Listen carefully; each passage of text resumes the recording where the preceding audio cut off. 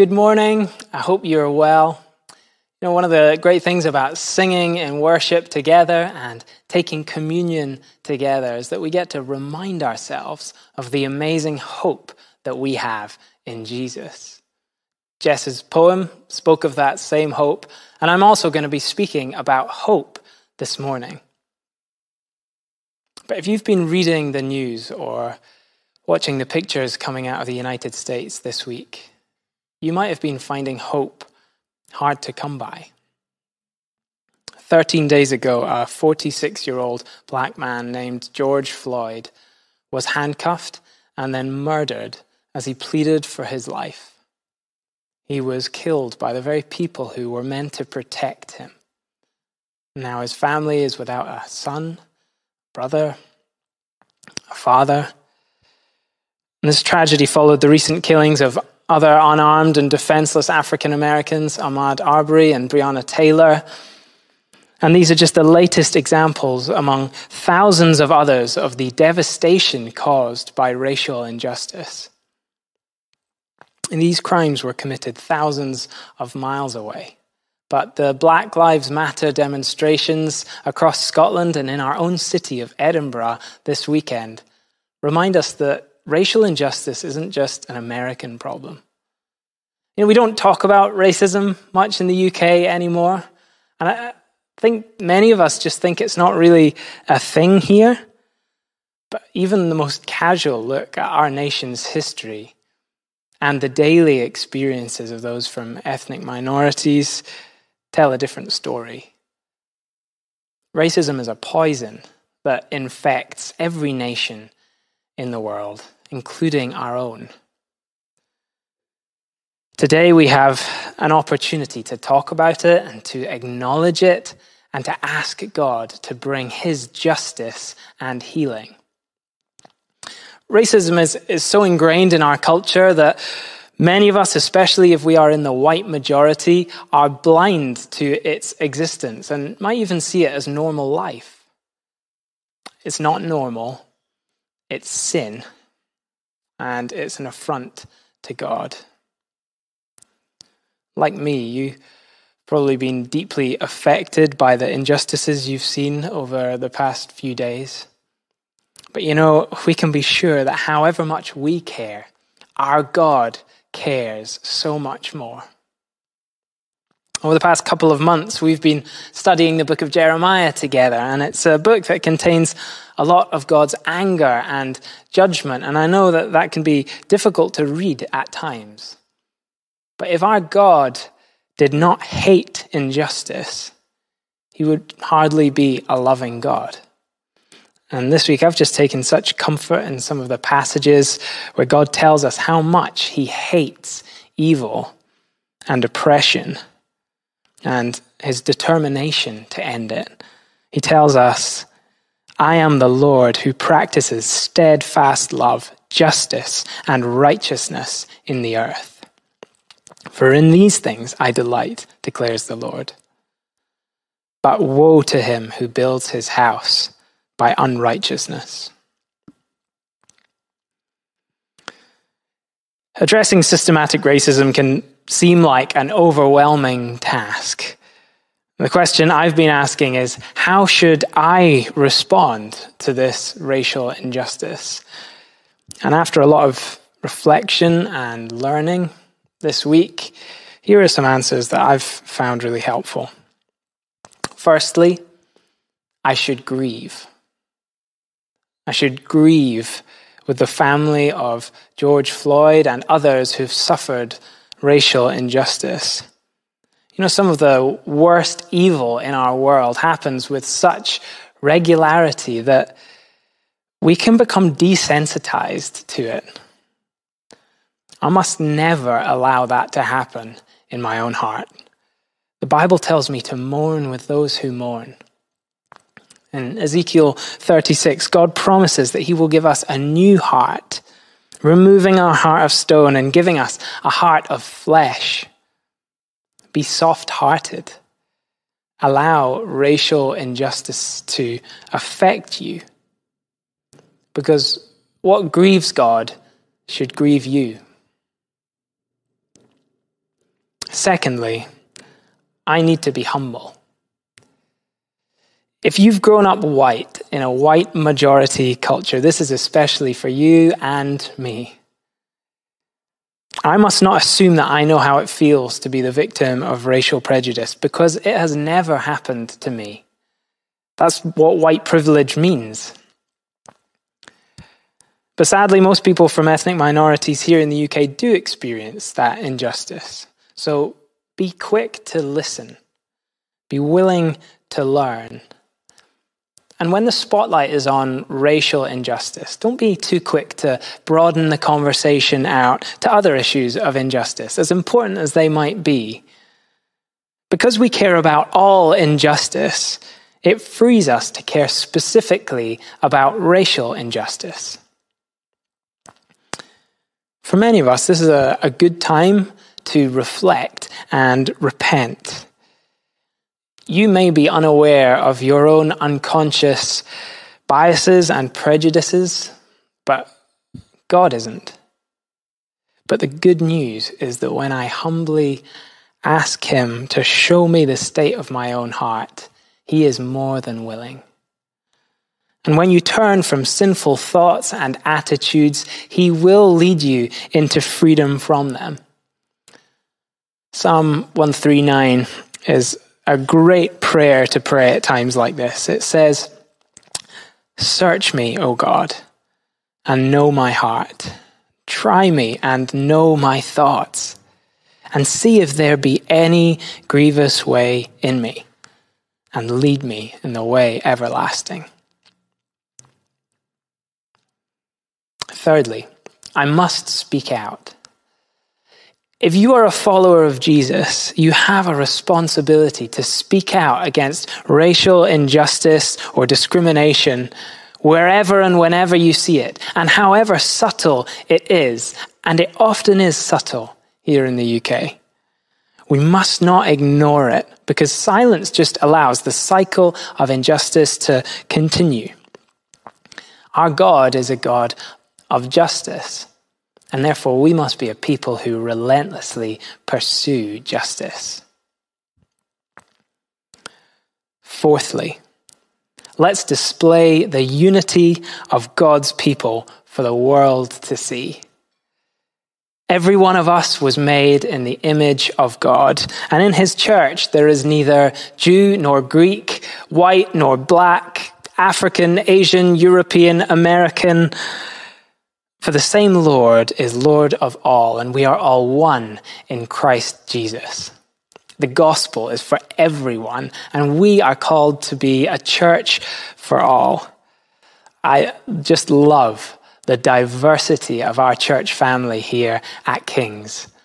But let's never take it for granted, and let's not allow ourselves to slip lazily into cliques based on our ethnic or cultural identity or our language. I want to encourage you to deliberately cultivate cross-cultural and cross-ethnic friendships inside of our church and outside of it. You know, we can't meet together right now, but when we can, think about who you go out of your way to speak to on a Sunday morning or at small group or at work. Let's take responsibility for reaching across boundaries. Fifthly, I must pray. In times of injustice in the Bible, the prophets prayed, and we should do the same because prayer is powerful. It's only our God of justice who can bring real justice into our society. It's only our God of reconciliation who can heal racial divisions and bring lasting unity.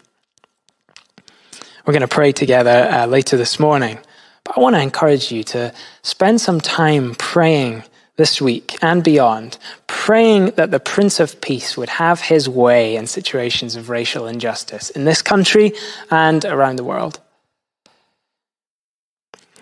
Finally, and this is going to be our focus for the rest of the morning, we must not lose hope. We, the church, are called to be a people of hope in a world of despair. Let's look at the prophet Jeremiah, who we've been focusing on in our preaching series over the past few weeks. We can learn from him what it looks like to be living a life of hope, even in the darkest circumstances. I'm going to read from Jeremiah chapter 32. The background is that Jeremiah had been warning the people of Judah for years that they must turn away from their evil ways or God would judge them. Jeremiah had been ignored and he'd been abused and nothing had changed. So God sent the Babylonian army to enact his judgment on his people. As we start this story, Jeremiah is inside the city of Jerusalem. He's been imprisoned by the king of Judah because of his message. And Jerusalem itself is under siege by the Babylonian army, who will soon break through the walls, destroy the city, and carry its people off into exile. As I said, these are dark times. And at that moment, God speaks to Jeremiah and he asks him to do something strange. It's quite a long passage, so I'll be skipping a few bits just to try and help us see what's going on here. And just for a change, I'm going to be reading from the New Living Translation. I think it really helps bring clarity to this story. So these are the words of Jeremiah, starting in chapter 32, verse 6. At that time, the Lord sent me a message. He said, "Your cousin Hanamel, son of Shallum, will come and say to you, 'Buy my field at Anathoth. By law, you have the right to buy it before it's offered to anyone else.' Then, just as the Lord said he would, my cousin Hanamel came and visited me in prison. He said, 'Please buy my field at Anathoth in the land of Benjamin. By law, you have the right to buy it before it's offered to anyone else. So buy it for yourself.' Then I knew that the message I had heard was from the Lord. So I bought the field at Anathoth, paying Hanamel 17 pieces of silver for it." So God asked Jeremiah to buy a field, and we may well ask, why? He couldn't use it because he was in prison. And even if he had any hope of going free and getting out of prison, which he didn't, the Babylonian army, the enemy, was at that moment camping on his field. You see, Anathoth is only 3 miles outside of Jerusalem, and the Babylonian army was surrounding the city. They'd already taken all the land surrounding it, including this field. So buying it must have seemed like the most foolish thing to do. I mean, people in Britain were hesitant just a few months ago about buying houses when there was all the uncertainty around Brexit. It's no wonder that Jeremiah's cousin wanted rid of this field. So why did he buy it? He bought it as an act of faith in the promises of God for the future. You see, God's promise was that a day would come when he would restore his people to the land. As Jeremiah handed the property deeds to his scribe, he said this, "This is what the Lord of heaven's armies, the God of Israel, says. Take both the sealed deed and the unsealed copy and put them into a pottery jar to preserve them for a long time. For this is what the Lord of heaven's armies, the God of Israel, says. Someday people will again own property here in this land and will buy and sell houses and vineyards and fields." This didn't seem possible at the time. It seemed like the end had arrived for God's people and his covenant promise with them. Disaster was literally at the gates, but Jeremiah acted in faith anyway. He still clearly had his doubts. As soon as he buys the field, he prays to God, basically saying, "God, I know you can do anything, but can you really redeem this situation? Can you really bring us back from exile so that my descendants will dwell in my field again?" And this is God's answer in verse 27. "I am the Lord, the God of all the peoples of the world. Is anything too hard for me? I will certainly bring my people back again from all the countries where I will scatter them in my fury. I will bring them back to this very city and let them live in peace and safety. They will be my people, and I will be their God. And I will give them one heart and one purpose, to worship me forever, for their own good and for the good of all their descendants. And I will make an everlasting covenant with them. I will never stop doing good for them. I will put a desire in their hearts to worship me, and they will never leave me. I will find joy doing good for them, and will faithfully and wholeheartedly replant them in this land. This promise for the future was fulfilled in part by the return of the Israelites to their land 70 years later. God did what he said he'd do, and Jeremiah's act of faith, his hope, had paid off. But God's promise here goes way beyond that moment in Israelite history.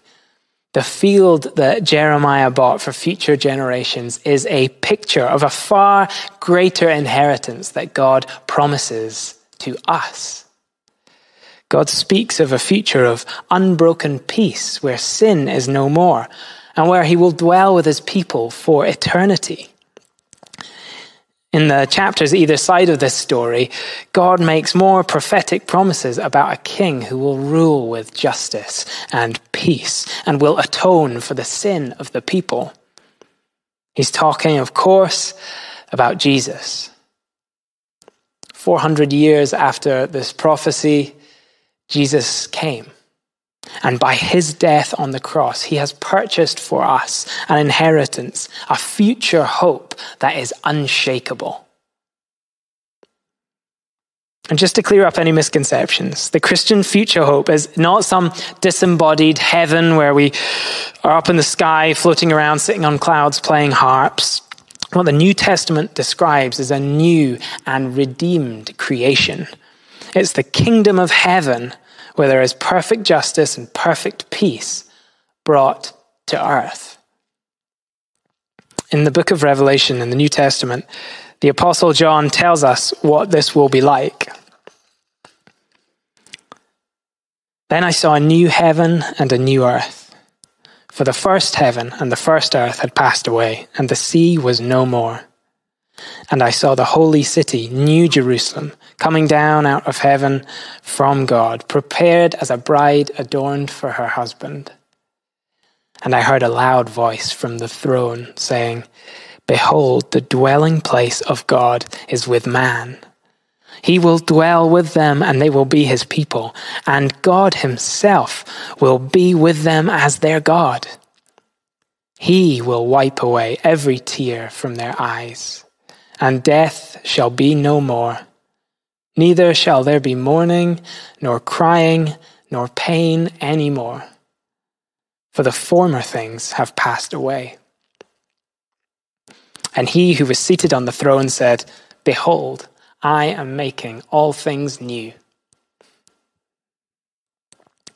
Right now, we look at our broken world with its evil, its racial injustice, its coronavirus, its death, and it's painful.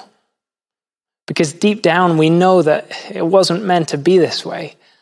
But we can say with certainty that it will not always be this way. Jesus will return and make all things right. He will once and for all establish his kingdom of justice and peace that will never end. Racism and division will be no more. Elsewhere in the book of Revelation, John gives us this picture of the future.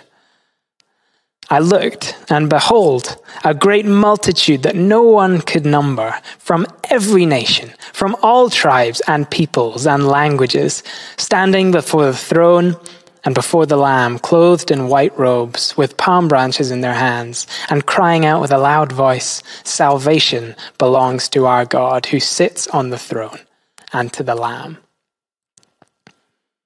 Don't miss who's at the center of this incredible picture of racial unity. It is the Lamb. It's Jesus. He is our hope. Hope without Jesus is just wishful thinking. So as Christians, that is our future hope. But how should that affect us in the here and now? Well, I think we all know that what we believe about the future powerfully affects our actions in the present. 6.5 years ago, Jen and I got engaged to be married, and we had to spend most of our engagement living in separate countries, which was really tough. But we were certain that in the future we would be married and that we'd get to be together. The anticipation of that gave us perseverance when it was difficult, when it was hard.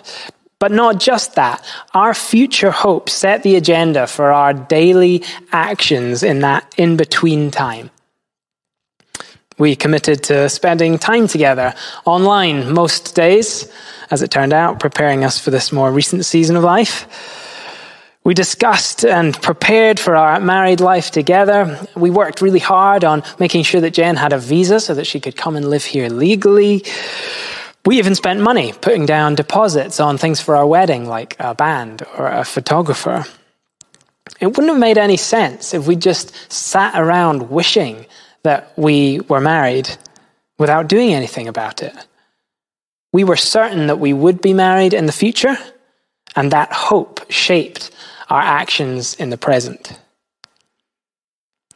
The same was true of Jeremiah in the story that we read today.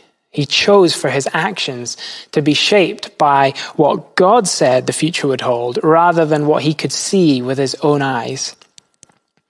The theologian Eugene Peterson put it like this: hope-determined actions participate in the future that God is bringing into being. Hope commits us to actions that connect with God's promises. If you're a Christian this morning, you can be certain of the future that God is bringing into being. History will end with his perfect kingdom of peace and justice in the new creation. But there's more. Philippians chapter 3 tells you that you are a citizen of that kingdom now. And 2 Corinthians calls us ambassadors for Christ in the present age. We are a sent people, sent into this broken world to show it what our God's kingdom looks like, and to bring justice and peace, the justice and peace of heaven, into every situation that we face on earth. We get to invite others into that kingdom, and we get to pray. Jesus invites us to pray, "Your kingdom come on earth as it is in heaven." You know, the more we rejoice in our future hope, the more we dwell on it, then I think the more we will ask God to bring his kingdom to bear now. It'll affect how we spend our time, our money, our resources in this life, because we're convinced that this life is not all there is. It would be great, I think, to explore what that might look like for you practically in small groups this week. We know we will be with God forever, so let's seek his kingdom in the here and now. As we face the darkness of racial injustice, let's not despair, because despair is passive. Let's not be ambivalent, because ambivalence is also passive. Let's be a people of active hope in what God can do. Romans 12 verse 12 tells us to rejoice in hope, be patient in tribulation, be constant in prayer. And we're going to practice that now. We're going to rejoice in our future hope, and we're going to pray for God's kingdom to come.